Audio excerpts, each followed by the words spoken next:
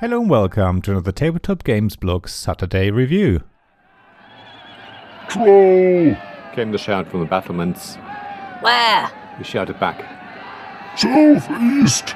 Was the reply. Darn it. We didn't have any archers defending our fortress in that direction. It was fortunate that we still had time before we had to deal with the next wave of attackers. We were already in over our heads, fending off orcs and goblins at the northern end of the bastion. Things were slowly becoming too chaotic. It was a real castle panic by Justin DeWitt from Fireside Games. Technically, this review is about the second edition big box of Castle Panic, hence the release date of 2022 listed above. However, I've not yet delved into any of the promos or expansions that this massive package has on offer. There are things that I will slowly discover in the coming weeks and months and will review in due course. So let me focus on the base version of this cooperative tower defense game in this article.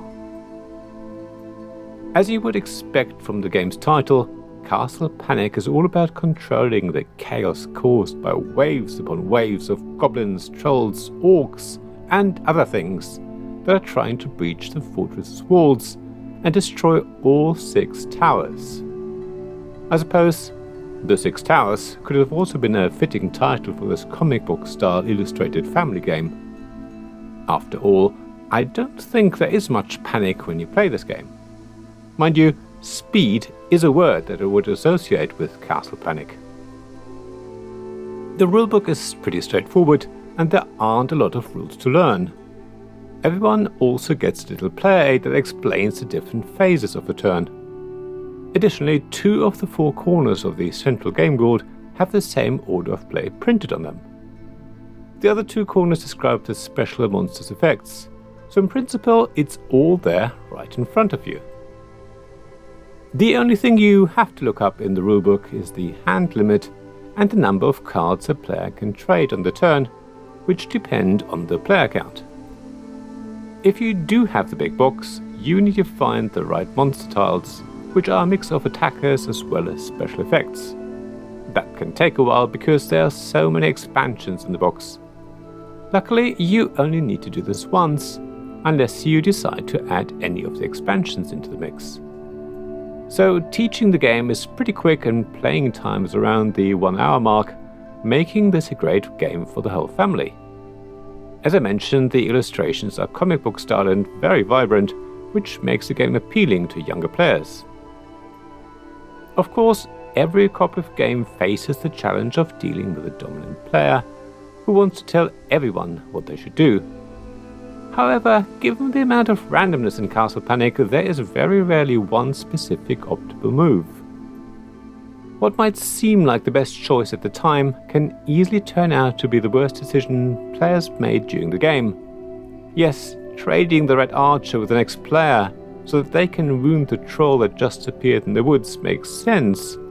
The problem is that that troll might suddenly forge ahead an extra step during the next draw of monster tiles, some of which will cause unforeseeable havoc.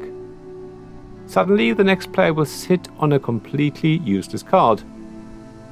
All that everyone can do is take a call on how they think the game is going to go and play accordingly. Anyone who thinks they know how to win the game is going to be decisively proven wrong. Yet, it is still very important that the team talks about the different options available. That's especially important because sometimes it's not easy to see what's happening at the opposite end of the board. However, it's the active player who will make the final decision. If they want to use the amazingly powerful barbarian now to kill a troll, then that's their choice.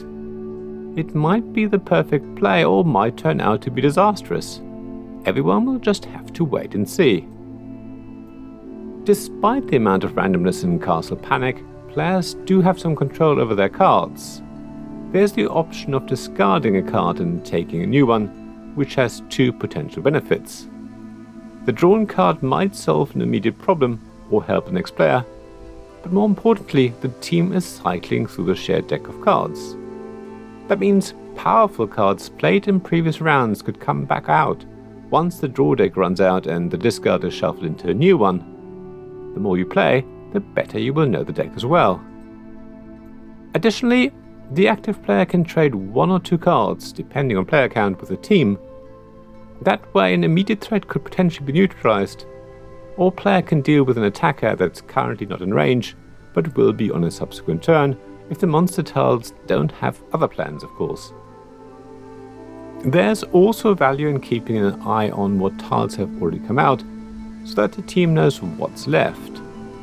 I know I haven't mentioned it yet, but the aim of the game is to have 1 tower still standing after the last attacker has been killed. There's a stack of monster tiles, 2 of which are drawn after every player's turn. Once the stack is empty, all monsters remaining on the board have to be destroyed also. So it is possible to work out what tiles are still left. That means that if you know that there are no boulders left, you can adjust your strategy accordingly. I wouldn't encourage anyone to spend ages working out what tiles are yet to come out, but knowing the distribution of some of the tiles is definitely helpful. Overall, Castle Panic is a really fun game for players of a wide range of ages and experience with modern board games. It looks lovely on the table because there are cardboard standees for the 6 walls and 6 towers that you put into the center of the thick game board. The attackers are cardboard tiles that you lie flat, which makes sense given how the game works. Monster standees just wouldn't do the job. I can't wait to try some of the expansions, but I also know that the base game alone will keep you busy for quite some time to come. It certainly won't get boring after a handful of plays, because the randomness of what monster tiles come out and what cards players draw will make every game feel very different. So while after 1 game you will be high-fiving each other for having so efficiently defended the castle, the next game will be an absolute disaster where you were overwhelmed by the attackers. At the same time though, most games will go right to the end. You will have 1 or 2 towers standing and maybe 3 attackers still forcing their way forward. If you get the right cards at the right time, you can still make it, but if luck isn't on your side, you will be defeated. Either way, you will have had around an hour's worth of fun. So give Castle Panic a go and see for yourself. If you like cooperative tower defense games, I don't think you will be disappointed. Thank you for listening to this Tabletop Games Blog Saturday Review podcast. Please check the description below for links mentioned in this episode, as well as to the written version of this article on the blog. If you enjoyed this episode, please subscribe, give us some stars or leave a review. Please also tell your friends about me, and if you want to offer financial support, check out my Patreon and Ko-fi pages, links to which you'll find in the blog at tabletopgamesblog.com. So thank you again for listening, and I hope to see you again soon. This podcast was made possible by the generous help of my supporters. Royal Patron Sean Newman, Magic Champion John Risley, Castle Guards David Miller and James Naylor, Dice Masters Alex Bardi, Paul Grogan and Robin Kay, and Shining Lights Jacob Davis, Gavin Jones, Sarah Reed and Richard Simpson.